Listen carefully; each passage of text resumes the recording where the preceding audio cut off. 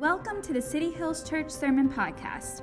We hope that the message today helped you encounter God, love people, and discover purpose.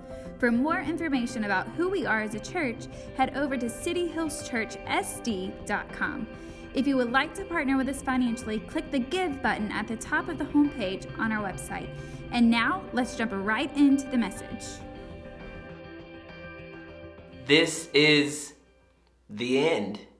We're at the end of our series where we've been looking at the Mandalorian and how it connects with the early church. And it's just been a really fun way to just play around with this series and actually just feel like the Lord is challenging us some ways. And we talked about a lot of different things. We talked about the similarities between the way. The Mandalorian would say, "This is the way." And the early church would call themselves the way, because they were tied to the phrase, the words that Jesus said, that I am the way, I am the truth, I am the life. And so they identified themselves as that. We saw how the Mandalorian struggled with this tension between what he believed was the right way and how others actually lived it out. And for many of us, we found the same thing. And we saw that the disciples struggled with it as well. As Jesus came on the planet and he showed us this upside down way of living. Last week we talked about the way to significance, to find those moments that take our breath away. And the reality is, in order for us to truly experience those, it requires us to lean into our callings, our corporate calling and our personal calling. So it's been so much fun. I've enjoyed this with you. I know so many of you that have watched the show, you've like, it's been so fun to see the similarities, and it's just been an interesting series for us. But today, I want to talk to you about the way to freedom. The way to freedom. This is going to be a fun one. Inevitably, in every action show, in every action movie, there's a point in time where someone important in the story gets captured. It just happens every time. I don't know why, but it just happens. And so living up to true action film prowess, that's exactly what happens in The Mandalorian. Baby Yoda is captured by the enemy that they've been running away from all this time, while he's trying to connect with other Jedis, and he's having this moment, and right as it's happening, he's captured and he's stolen.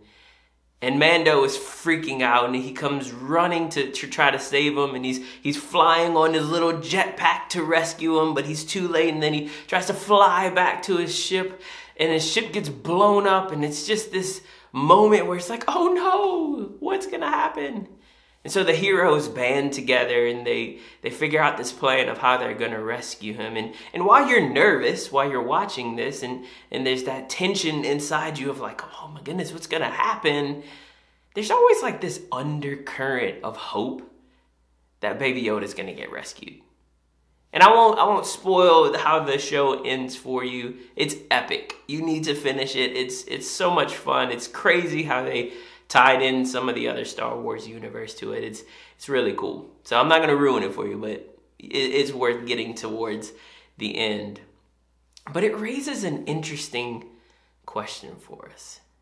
Why is it that we always have hope that no matter what's going on, no matter how bad the situation looks, somehow, some way, the hero is going to be rescued? Somehow, some way, the prisoner is going to be freed. Why do we have that hope?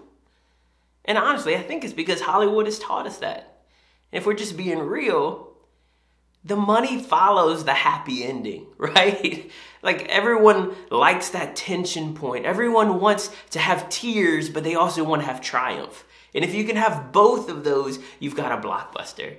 And probably 9 out of 10 times, there's a rescue. The happy ending comes, and that 1 out of 10 times where a director wants to be different, everyone applauds them, and it's like, oh, that's so good, but it doesn't make any money. Everyone wants to see a happy ending. That's what we want. We want the fairy tale, the swooping in, the rescue of, oh man, I didn't see that coming. We all want that. But there's something that I want you to think about for your own life as I've been processing this for my own. Why do you struggle to have that undercurrent of hope in your own life? Why is it that it's easy to trust and believe and have this hope that some fictional little baby alien is going to get rescued in the end, but in your own life, it feels impossible to have that hope? It feels impossible to believe that we'll find freedom, that we'll be rescued, that we'll find purpose, that we'll find healing. Why is it that it's so easy to give up on that hope in your own life? And the truth is, we all have those areas of our lives where we feel stuck, where we feel like we just can't find freedom. We're stuck in a pattern. And for some of you, maybe it looks like you're actually stuck in some kind of addiction. You're addicted to something, to a substance, to something that you watch, to something that you do.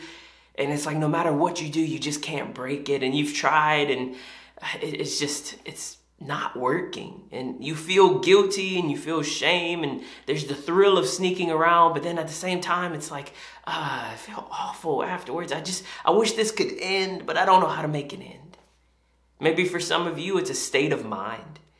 It's a way that you think, and no matter what you do, no matter how positive you are, no matter how many people you talk to, it's like you just get stuck in that mindset. And you just come back to it time and time again, and it drains you, and it makes you unhappy with the kind of person that you are, and you hate it. Legitimately, you hate that thought process, but you just keep coming back to it no matter what happens. Maybe for some of you, it's a job. You just feel stuck. You've done all the right things. You've connected with all the right people, and you're stuck in the same rank. You're stuck in the same position. And it's like, if I could just have some kind of breakthrough, or I am so tired of being stuck in this unfulfilling place. Maybe for you is a financial failure. You made some decisions when you were in college. You made some decisions when you first got married. You made some decisions right now in these young days of your life, and maybe you lived off of your student loans in college to make it through, and now you're paying the consequences for that life, and you just, it's like, man, why did we make that purchase? Why did I do that? I feel stuck in debt. I feel stuck in this financial reality.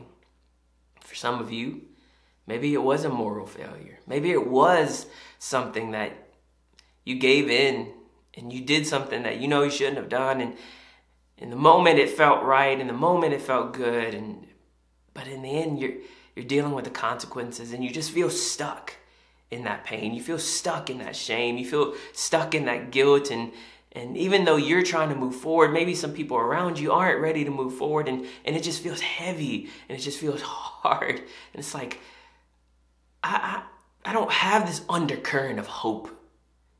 I feel like I'm stuck and there's no way out. For many of us, we get to that place because we gave into our temptations. We gave into those things that distracted us.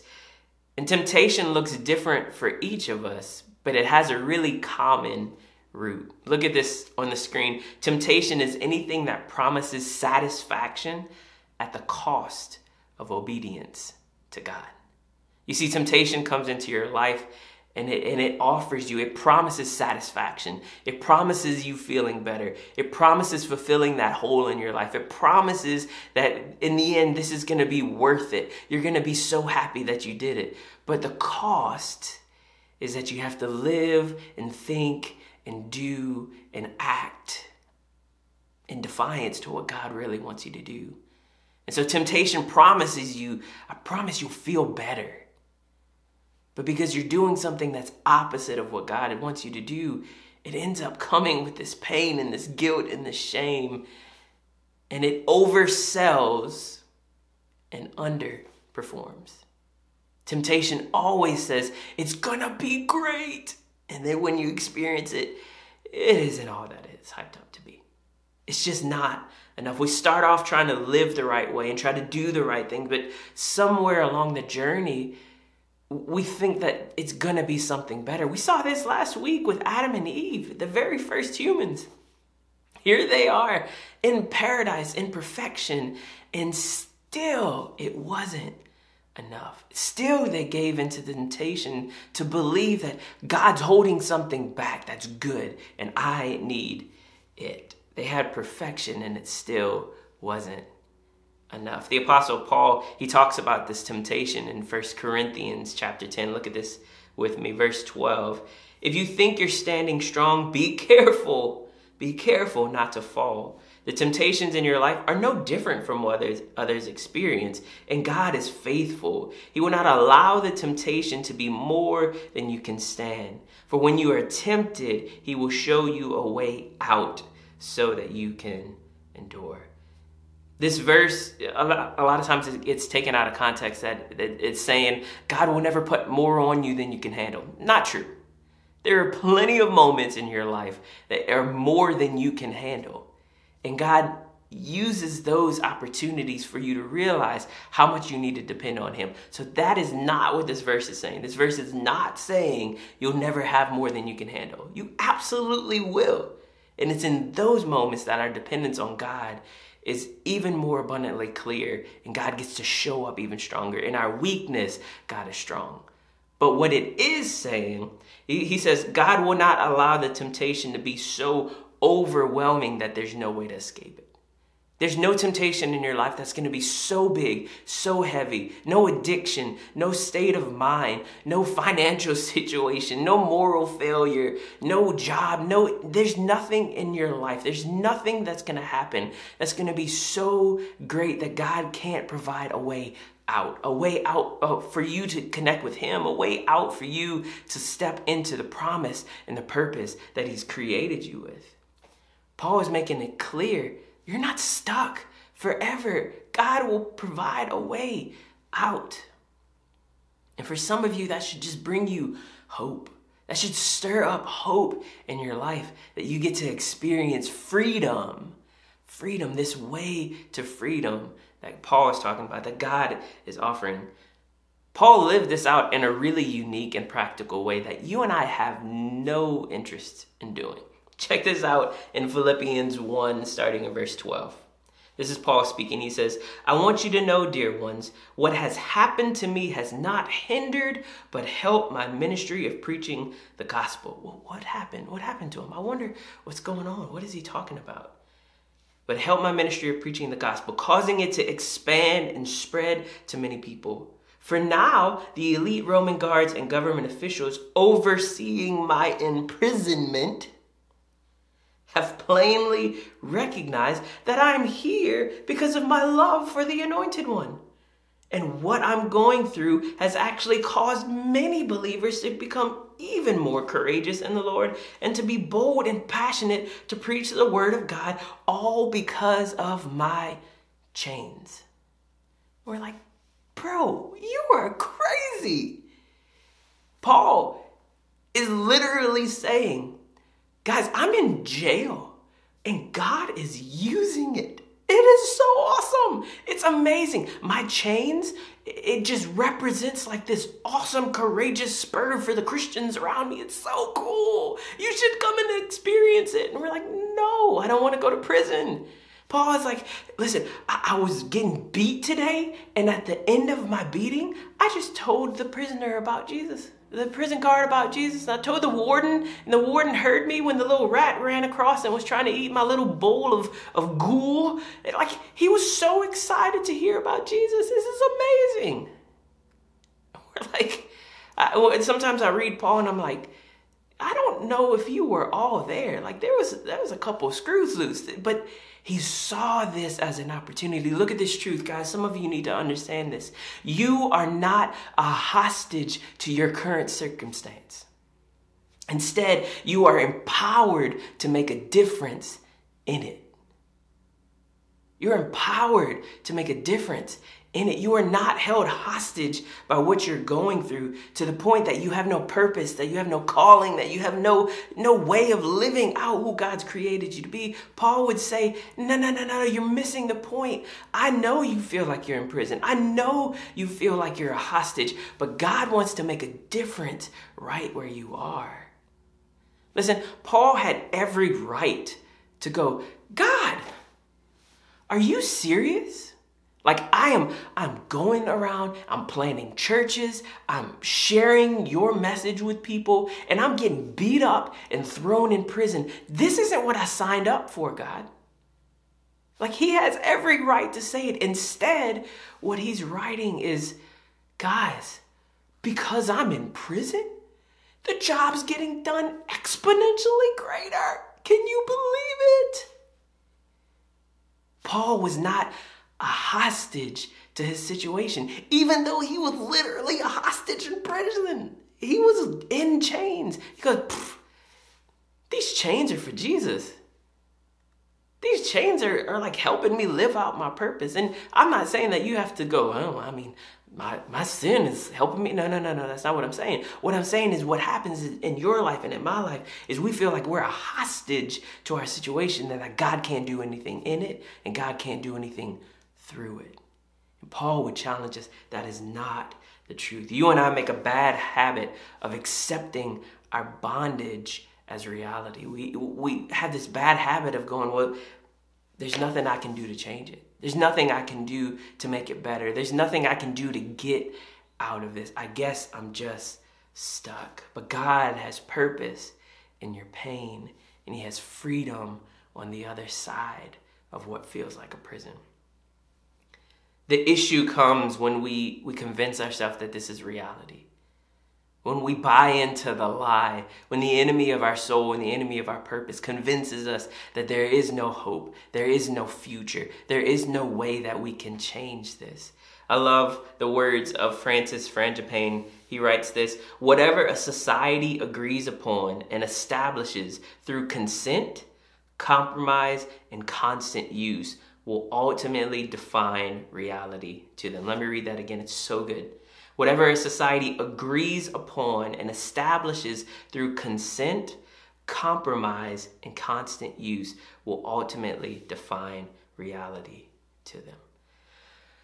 There's so much I want to say right here. There's so much that this just mirrors our society and our culture. There's just so much that we have just given into and that we just bought into as a reality, but I don't have time to do that. I have to keep the conversation on just you and I. But guys, don't miss those words. That's what's happening in our society and in our culture. Society says, this is okay. It's normal. It's normal for you to feel that. It's normal for you to go through that. It's normal for you to live that way. It's normal to do that sin. It's okay. Everybody does it. Every time someone says that, I'll immediately red flags go up. I'm like, that doesn't normally equate to something that's good. Well, everybody does it.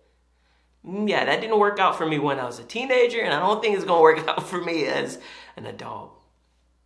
But those 3 words that he used, I think they're really important, because I wonder where you have given the enemy your consent. The word consent means permission for something to happen. Where have you given the enemy of your soul permission to have things happen in your life? Where have you given the enemy of your purpose consent? Yeah, I'll take that. Yeah, I'll believe that. Yeah, I'll do that. Yeah, I'll consent to that way of thinking. I'll consent to that way of comparing myself to other people. I'll consent to that. What areas of your life have you allowed the enemy of your soul to make you compromise? Compromise means to accept standards that are lower than is desirable. Man, that hit home for me. I don't know about for you. Where have you allowed the enemy of your soul to accept standards in your life that are lower than you even desire? Well, I can't be that kind of person. I can't be that kind of Christian. I can't be that kind of husband, that kind of wife. I just don't know if I have that in me. So I'll accept this lower standard. And I'll compromise on what God has created and called me to be, to do, the way he's called me to live. I'll compromise on those things. And then that last one, that constant use. Where have you given the enemy constant use of your life? Those recurring things in your life. And this one, guys, this part of the definition, man, it's uncomfortable. Where have you been faithful to the enemy of your soul? What part of your life have you been faithful to the one whose only job is to destroy your life, to destroy your marriage, to destroy your family, to destroy your purpose? Where have you been faithful to him? I think a lot of times we view this as like, well, I'm not some kind of like evil sorcerer, like I've surrendered my life to the devil. It's not that. It's subtle ways. It's ways that we agree, the way that we allow him to have space in our hearts and our minds. We're going to talk about that in just a minute. But where have you been faithful to the enemy of your soul? Where you give him space and freedom in your life? As we look at this, we have to ask ourselves, how do we find the way to freedom? How do we break out of that? How do we give up consent and compromise and constant use to the enemy of our soul? How do we find freedom? To find the way to freedom, it starts with surrender. To find the way to freedom, it starts with surrender. Unfortunately, we associate the word surrender with defeat. But when it comes to your relationship with Jesus, surrender is the beginning of you finding the freedom that you're longing for. It's the beginning to you finding freedom from those areas of your life that have held you back for so long. The Apostle Paul, in his writings to the Christians in Rome, they were struggling with the same thing. And he says this to them in Romans 6:21. So tell me, what benefit ensued from doing those things that you're now ashamed of? What benefit ensued from the sin in your life? It left you with nothing but a legacy of shame and death. But now, as God's loving servants, you live in joyous freedom from the power of sin. So consider the benefits you now enjoy. You are brought deeper into the experience of true holiness that ends with eternal life. For sin's meager wages is death, but God's lavish gift is life eternal, found in your union with our Lord Jesus. He says, think about what you're actually giving up. Have you ever thought about that? Have you ever thought about what you're actually giving up with sin? I think so many times we think we're giving up control of our life is this thing like, oh, we're giving up all these things. No. Think about what you're actually giving up. You're giving up guilt for your actions. When we live in sin, when we do things that are outside of what God wants us to do, obedience to him, when we give into those temptations that promise us a satisfaction, almost always we end up feeling guilty about something that we've done. When we live the way that God has called us, when we surrender those things to him, when we surrender our actions and the way we live to God, we don't have to live with that guilt.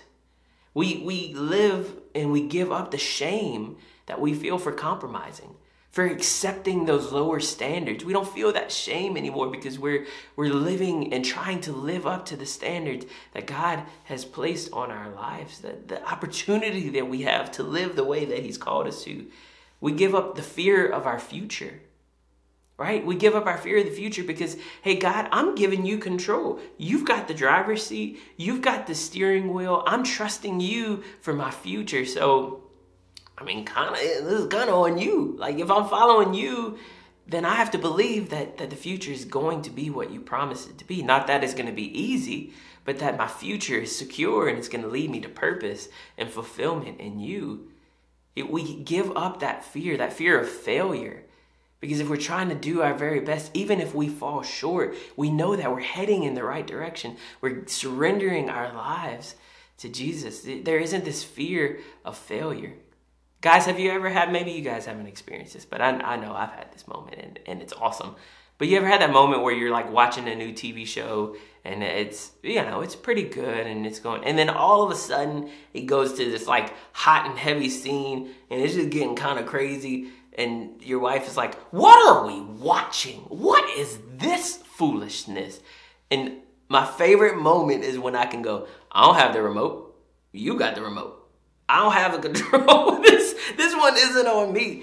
right? Like this is kind of that relationship that we get to have with God when we're leaning and following his way. It's like, God, I don't have the remote. God, I don't have the steering wheel. I'm just trusting you. I'm surrendering it to you. So I don't have to give up. I'm just closing my eyes. I didn't see anything. I didn't do anything. This one's not on me. We get to surrender all of those fears and insecurities and go, God, I'm just trusting you with control. I'm trusting you to have control. Listen, look at this truth. Your deepest need becomes a gift when it drives you to depend on God. God's not frustrated with you because of this deep need. He knew you had that need. When it's there, when that longing, what we talked about last week, that longing for significance and validation and affirmation, you don't have to be frustrated or scared of those moments, because when it drives you to depend on God, then your life isn't defined by your longing. Your life isn't defined by what you don't have. Your life is defined by the one who can answer your every need. We get to surrender our lives to him. Listen, your flaws, your failures, your struggles, your fears, they don't get to define you when it drives you into the arms of your Heavenly Father. He gets to define you. You don't have to carry the weight and the burden of all of those when it drives you deeper into his love. But for some of you, you have to understand, in order to surrender your life, you have to trust that God is good. Right? It's really difficult for us to surrender something valuable to someone we don't trust. We don't easily surrender something of value to someone that I don't know if you're going to take care of this. I don't know if you're going to do right by this. And some of you, that's your struggle with you and God. That's the tension point that you're navigating, because you're struggling with your doubts and your disappointments in God. You're struggling because maybe you've been hurt by church, or maybe you've been hurt by someone who called themselves a Christian. Or maybe you've just been hurt because you prayed and God didn't respond the way that you want him to. And so you're disappointed and your trust level with him is super low. And it's the rub for you and him, because when you don't trust that he's good, it's really difficult for you to fully surrender to him. And I want to take you to Psalm 46, because it speaks to this, and it gives us a clear picture of God's goodness. It says this in verse 1. God, you're such a safe and powerful place to find refuge. You're a proven help in time of trouble. More than enough and always available whenever I need you. So we will never fear, even if every structure of support were to crumble away. Those are powerful words. We will not fear even when the earth quakes and shakes, moving mountains and casting them into the sea. For the raging roar of stormy winds and crashing waves cannot erode our faith in you. In his commentary on Psalm 46, Charles Spurgeon says it this way. I love this. This is so good. God is good, not because he causes things that seem or feel good to happen in our lives, but because in the midst of the storm, God comes closer to us than the storm could ever be. That is why we can say with absolute confidence that he is good. Listen, God's goodness is tied to his proximity to you, not to the perfection of your life. God's proximity, God's goodness is wrapped up in the fact that in the midst of the storm, when the structures and supports of life crumble away, that you can lean into him and he's right there with you. His goodness is not tied to a perfect and easy life. His goodness is not tied to a flawed Christian and to a flawed church. His goodness is not tied to him answering every prayer that you have the way that you want him to answer it. He's a great big God, and the beauty of a relationship with him is that even as great as he is, even though he sees the whole story from beginning to end, even though he understands the intricacies of every single piece, he is near and close to you. That's what defines his goodness, not that he does things our way. In order for you to surrender to him, you've got to trust that he is good, Even in those moments when the storm is raging and the structural support of your life feels like it's going, in the midst of the waves, he is near to you. When the earth around you is shaking, his hands are there to hold you and support you. He is near to you in the storm. That's why he is good.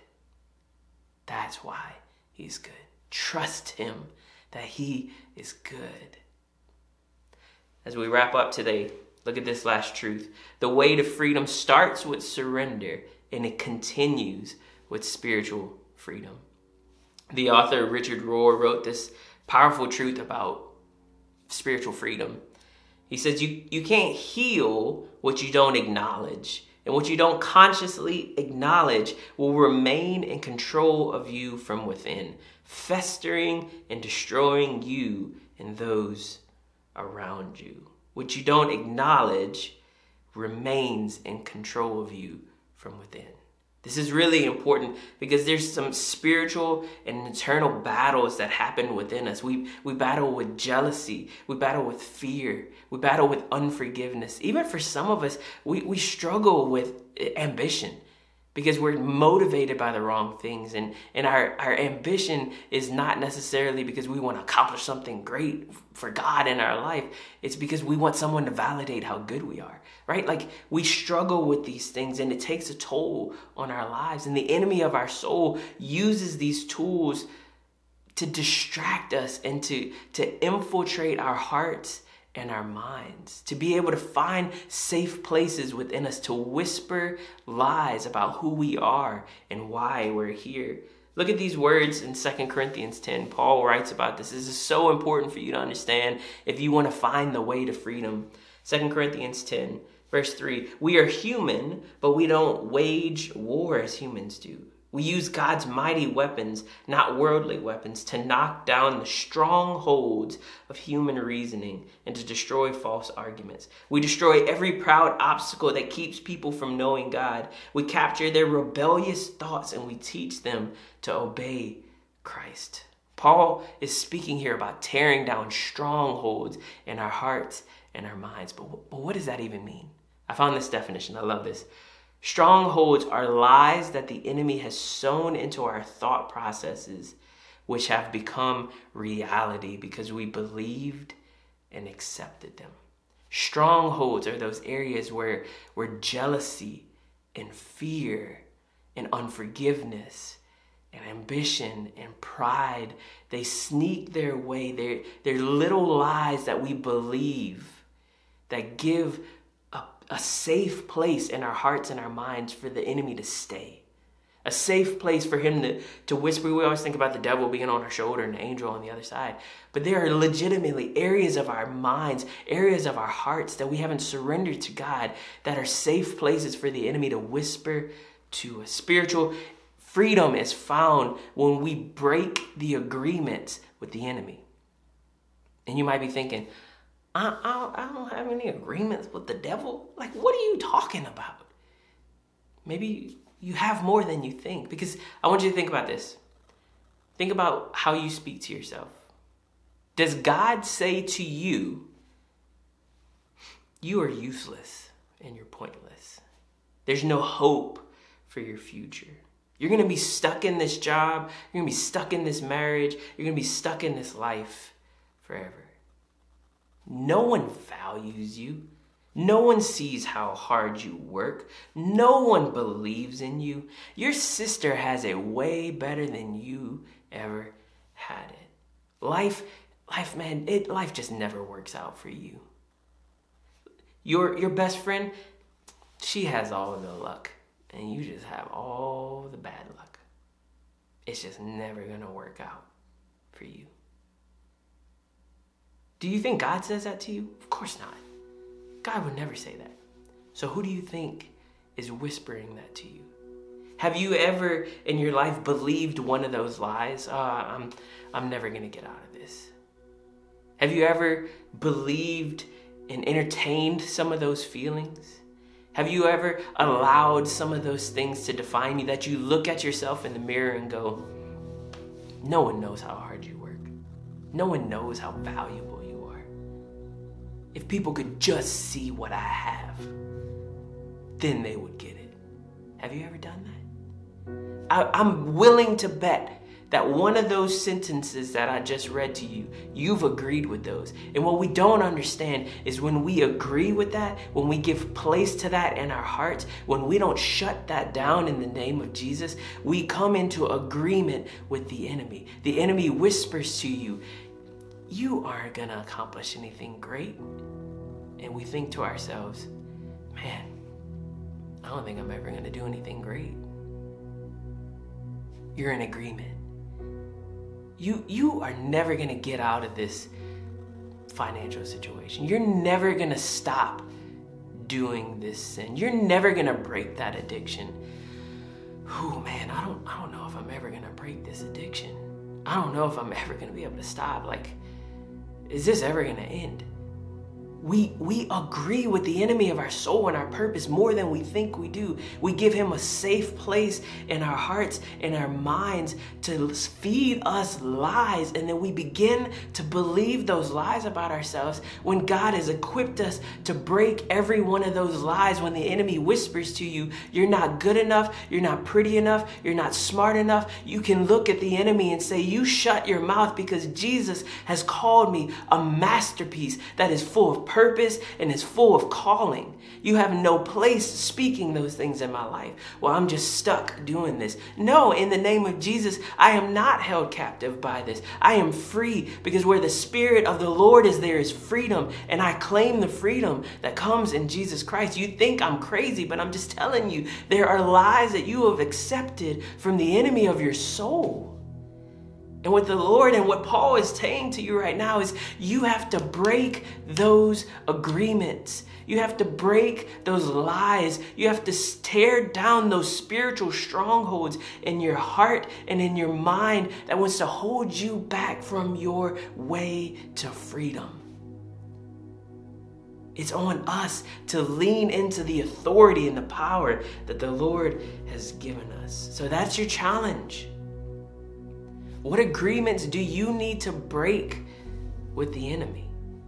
What agreements do you need to break? What do you need to do and confess to God? What do you need to confess to him? God, I've believed this lie. God, I've bought into this idea that I'm a hostage to my circumstance.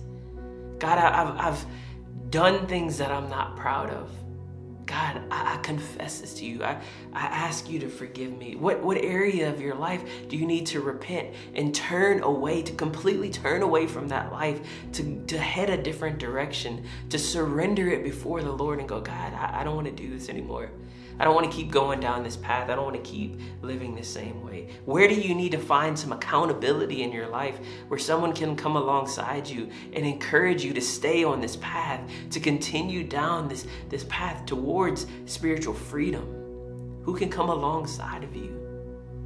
And then finally, who or what do you need to stop comparing your life to? Do you understand that comparison opens the door for the enemy to come in and feed just an abundance of lies? Well, look what they have and what you don't. Look what they can do and you don't. Look at the opportunities they have. Look at their finances. Look at their marriage. Look at their friends. Look at their parents. Look at how they grew up. Look at their house. The enemy is having a field day in your mind when you open the door to comparison. Close it. Shut it down. Break those agreements. The Lord, guys, listen. We're about to pray. But God wants you to have freedom more than you ever could imagine. Do you understand that he watched his son be beaten and broken and ripped to shreds and then thrown on a cross so that you can have freedom? So you could have freedom. He wants nothing more for you to step into that freedom. So are you willing and ready to do that today? The way to freedom is found and starts with surrender, and it continues into spiritual freedom. Come on right now, let's pray. I feel the Lord.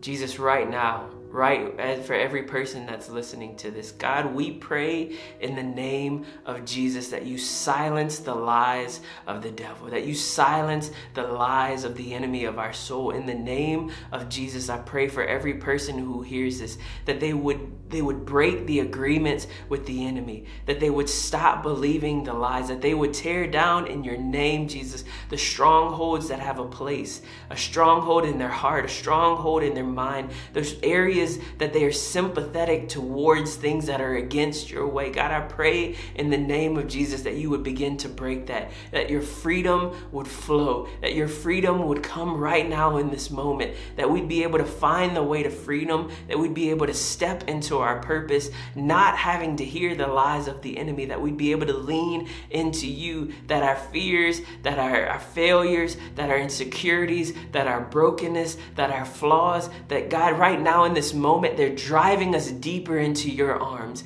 deeper into your love, that you're not pushing us away because we have those things, but you're calling us deeper and closer in. God, that we would trust that you were good because you were close to us when we're weak. You're close to us when we're broken. God, we will not allow the storms of our life to define who you are and define your goodness right now in your name, God. We lean into the fact that you are good, you are good, you are good because you are faithful and you are just to rescue those who are in need, that you are faithful to those who call on your name, that you are a safe refuge that we can run into, God.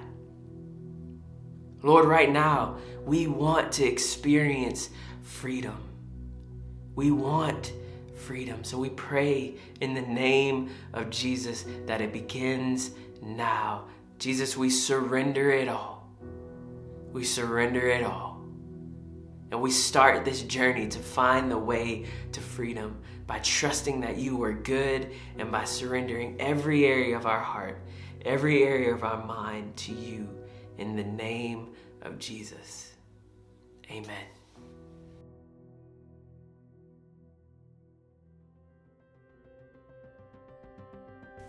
We hope that you enjoyed the message today. We would love to be able to partner with you on your faith journey. Regardless of where you're at or what you're walking through, know that your friends at City Hills Church are here for you. If you would like for us to pray for you, click the contact button on the top of the homepage and share your request with us. Our prayer team will keep you and your family in prayer every week. We hope you have an incredible day and that you discover a little more purpose throughout your week. We look forward to seeing you soon.